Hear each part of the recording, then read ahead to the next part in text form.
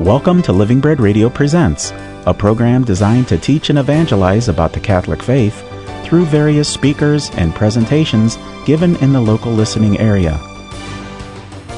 Today's show features Father Nicholas Mancini, a priest of the Diocese of Youngstown, Ohio, and his series, 100 Years of Fatima. Today's show is titled, The Rosary and the Third Message. And now, Father Nicholas Mancini.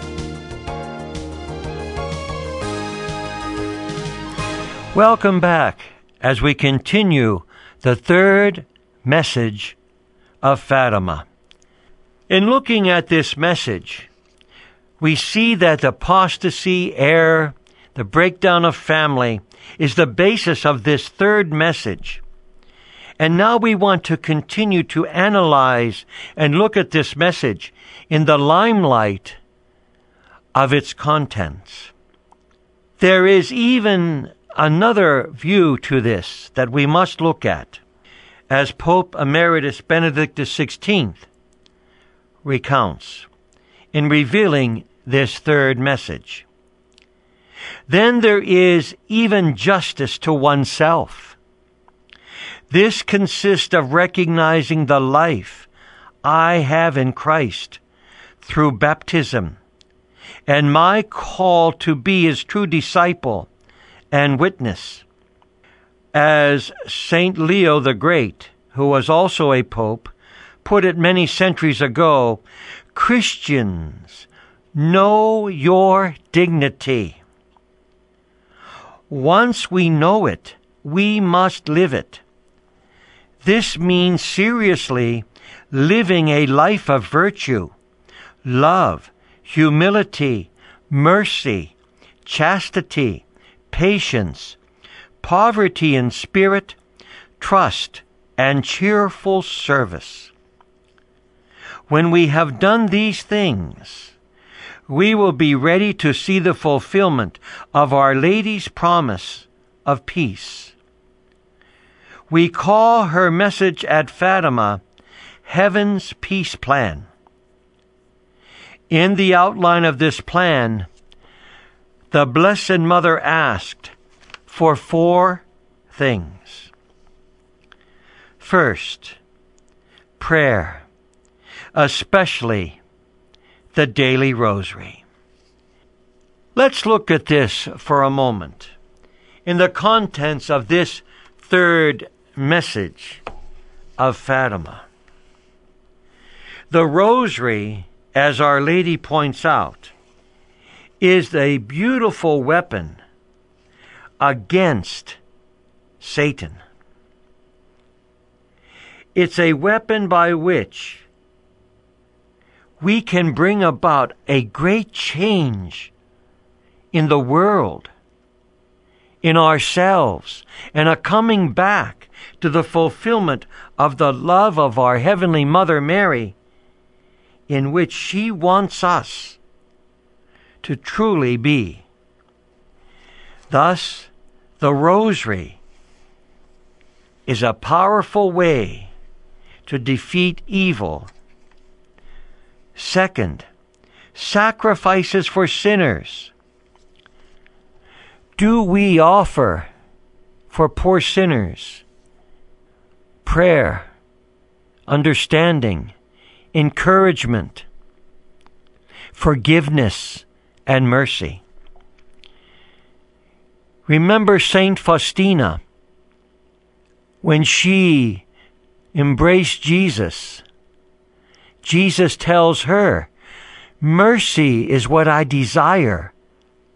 I am the God of mercy, of forgiveness, of compassion, and love. Thus, do we forgive one another? Do we offer sacrifices for sinners? Do we offer masses for the poor souls in purgatory, for our loved ones who have gone before us? Do we remember them? Do we remember to visit the graves of our loved ones? Do we remember to pray earnestly for them? Or is it a hit and miss way in which we think about them? Oh, we'll go on Father's Day and Mother's Day, or Memorial Day, or All Souls Day, and we forget the rest of the time. Their souls cry out for mercy, for they long to see God, the souls in purgatory. Pray for them. Love them. Be part of them again in your life, for we shall see them again in the resurrection on the last day. Let us not forget them, but let us always remember them. Let us be a people of forgiveness to those who maybe have hurt us, offering the simple words, I forgive you. Third, the daily faithful fulfillment of our duties in life according to our vocation and specific situations. Do I truly live my vocation to which God has called me? Am I faithful to the commitment I have made? Husbands, love your wives. Wives, love your husbands. Children, obey your parents.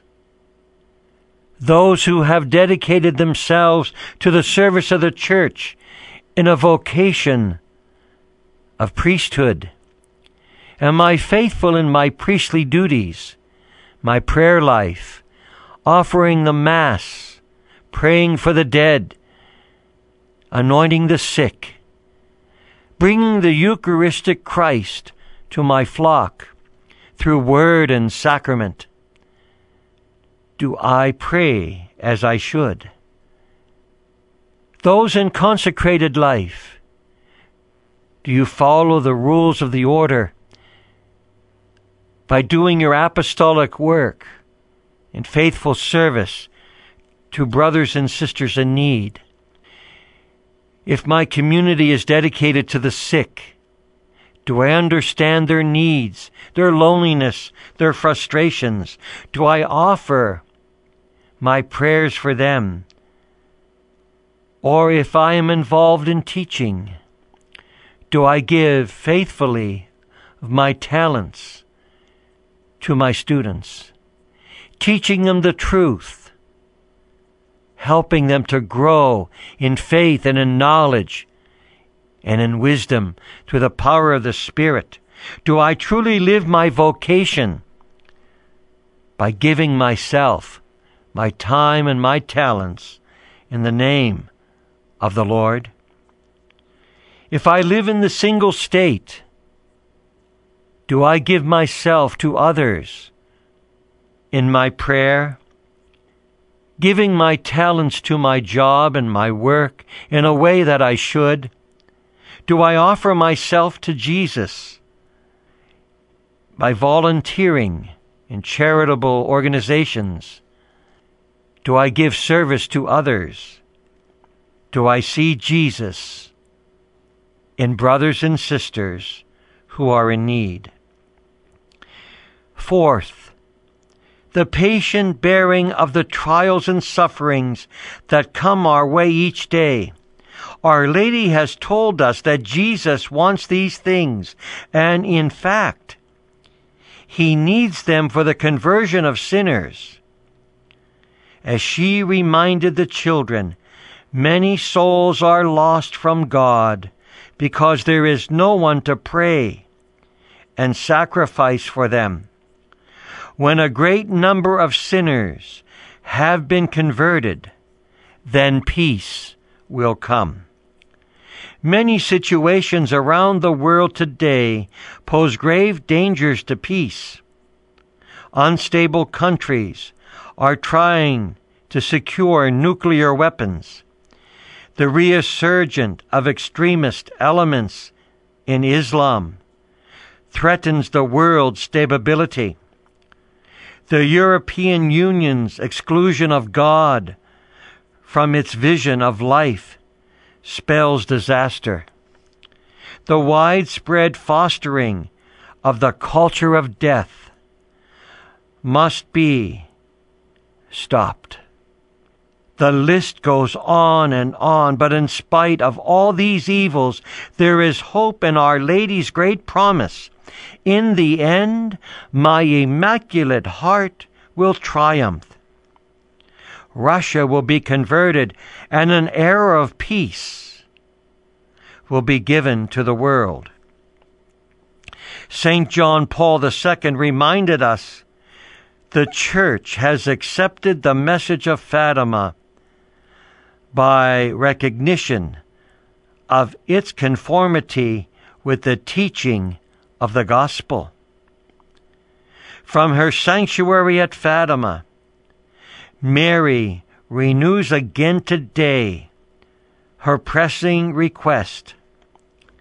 Let all the Church listen to it. Let all mankind listen to it. Mary only desires the salvation of all her children, according to God's providential plan. The beauty of Fatima, then, and the message of Our Lady, is that her Immaculate Heart will help us to conquer the menace of evil, which so easily takes root in the hearts of people today, and whose immeasurable efforts already weigh down upon our modern world and seem to block the path toward the future. We say, from famine and war, deliver us.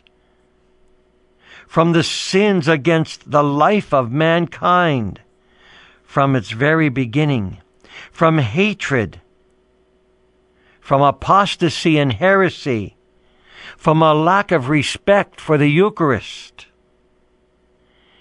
a turning away from Christ, not going to Mass and keeping the Sabbath day. Turning away from the Lord brings about evils in the world. A turning away from the dignity of man and woman brings destruction of family life. For God made them in His image and likeness, and we fail once again to understand the true meaning of this message. Once again, Our Lady in this third message of Fatima speaks about the request for the Rosary. When we look back at Fatima for a few moments in that marvelous light, when the children prayed the Rosary, they remained kneeling in that light that enveloped them. Then Our Lady made another request of them. Pray the Rosary every day to obtain peace for the world.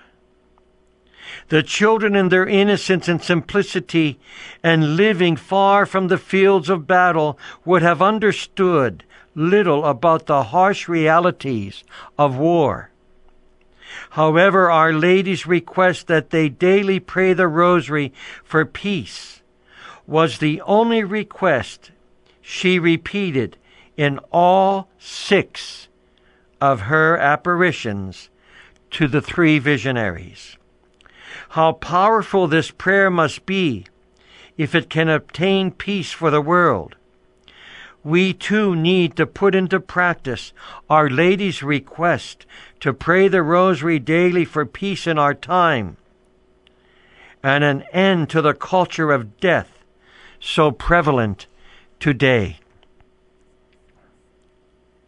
Lucia said that Our Lady then began to rise very serenely in the direction of the east until she disappeared in the immense distance.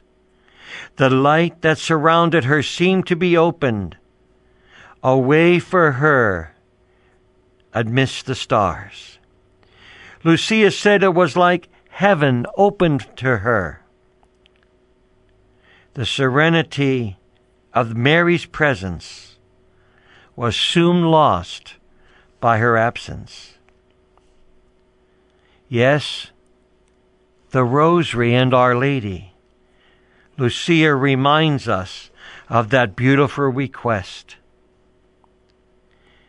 Can we ever forget then, in this third message that is being opened up to us and that was revealed, how this message is so important in this 21st century? This third message of penance and the suffering of the church is now given to us to show, yes, we need to pray. We need to pray earnestly. Let us examine the various images the children saw and offer the church's official interpretation of them. The angel with the flaming sword. The first thing the visionary saw was an angel with a flaming sword. Here is how Sister Lucia described them. At the left of Our Lady, and a little above, we saw an angel with a flaming sword in his left hand. Flashing, it gave out flames that looked as though they would set the world on fire. But they died out in contact with the splendor that Our Lady radiated towards him from her right hand. Pointing to the earth with his right hand, the angel cried out in a loud voice, "Penance, penance, penance." Who is the angel? No specific angel is named, but we can see this angel as a symbol of God's punishment about to come upon the world for its sins. A flaming sword that could set the world on fire could indicate a tremendous war. Pope Emeritus Benedict XVI, as prefect then of the Congregation for the Doctrine of Faith, when he was simply Cardinal Joseph Ratzinger, issued a theological commentary to help us understand the meaning of the third message. Here is his comment on the angel. The angel with the flaming sword on the left of the Mother of God recalls similar images in the book of Revelation. This represents the threat of judgment which looms over the world. Today, the prospect that might be radiated can be one that can be seen, that the world might be reduced to ashes by a sea of fire, no longer seems pure fantasy. Man himself, with his inventions, has forged the flaming sword. In one of his talks many years ago, the Venerable Archbishop Fulton J. Sheen said that the United States and the Soviet Union, with their nuclear arsenals, had enough explosive power to destroy every person on Earth. Today, many more countries have nuclear weapons. Imagine how much more explosive power exists in the world now. We are therefore always in danger of a nuclear holocaust. Our Lady intervenes. Sister Lucy said that the splendor radiating from Our Lady's right hand extinguished the flames from the angel's sword. Our Lady's intervention, therefore, is powerful enough to stop the chastisement of war. Throughout history, Mary has intervened to save Christians from defeat at the hands of an often far superior enemy. Her special weapon in these cases has been the Rosary. Once again, the Rosary is that powerful weapon to defeat evil. We look now again into this message in which penance, penance, penance was repeated by that angel. In that vision of the flaming sword, the angel pointed to the earth with his right hand and cried out in a loud voice again, penance, penance, penance. The angel's call to penance reminds us that God intervenes in the world when we do penance. What is the meaning of penance? We can see it in the Greek words, meaning change of heart or conversion, metanoia in the Greek. This conversion is a real turning away from sin and towards God. When we are truly sorry for our sins, we try to conquer our bad habits and control our disordered passions. We willingly give up all those occasions of sin, the persons, the places, the things that lead us to offend God, as we saw in the pardon prayer that the angel of peace taught to the children. The purpose of penance is to help us believe, adore, and trust God. In this theological commentary, Cardinal Ratzinger focused on this. To save souls has emerged as the key word of the first and second parts of the secret. And the key word of this third part is therefore a threefold cry. Penance, penance, penance. Once again, let's repeat this because it is so important. The third message opens in this threefold cry. Penance, penance, penance. The beginning of the gospel comes to mind. Repent and believe in the good news, as seen in Mark chapter 1, verse 15. To understand the signs of the times means to accept the urgency of penance, of conversion, of faith. This is the correct response to this moment of history, characterized by the great perils outlined in the images that follow. Cardinal Ratzinger, in this commentary on the third message, goes on to say, allow me to add here a personal recollection. In a conversation with me, Sister Lucy said that it appeared even more clearly to her that the purpose of all the apparitions was to help people to grow more and more in faith, hope, and love.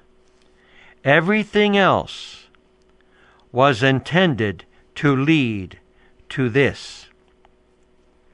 Penance willingly embraced by us and achieved by the grace of God is our contribution to God's work of redemption. As St. Augustine once said, God made us without us, but He will not save us without us. We must choose in freedom and love to do what God wants us to do. In this way, we will please the Lord. Cardinal Ratzinger stressed the importance of our freedom. The future is not, in fact, unchangeably set, and the image which the children saw is in no way a film preview of the future in which nothing can be changed. Indeed, the whole point of this vision is to bring freedom onto the scene and to steer freedom in a positive direction. The purpose of the vision is not to show a film of a fixed future. Its meaning is exactly the opposite. It is meant to mobilize the forces of change in the right direction.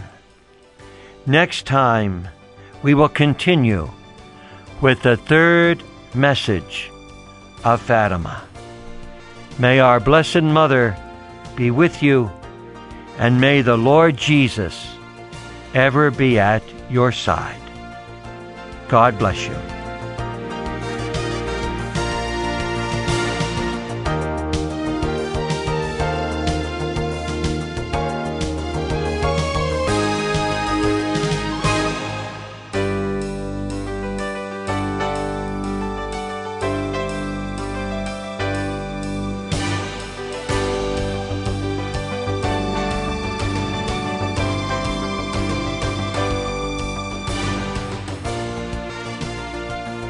We hope that you've enjoyed this production of Living Bread Radio Presents. For an audio archive of this program, go to livingbreadradio.com and click on the programming menu. This has been a production of Living Bread Radio in Canton, Ohio. Join us again next week at the same time for more Living Bread Radio Presents.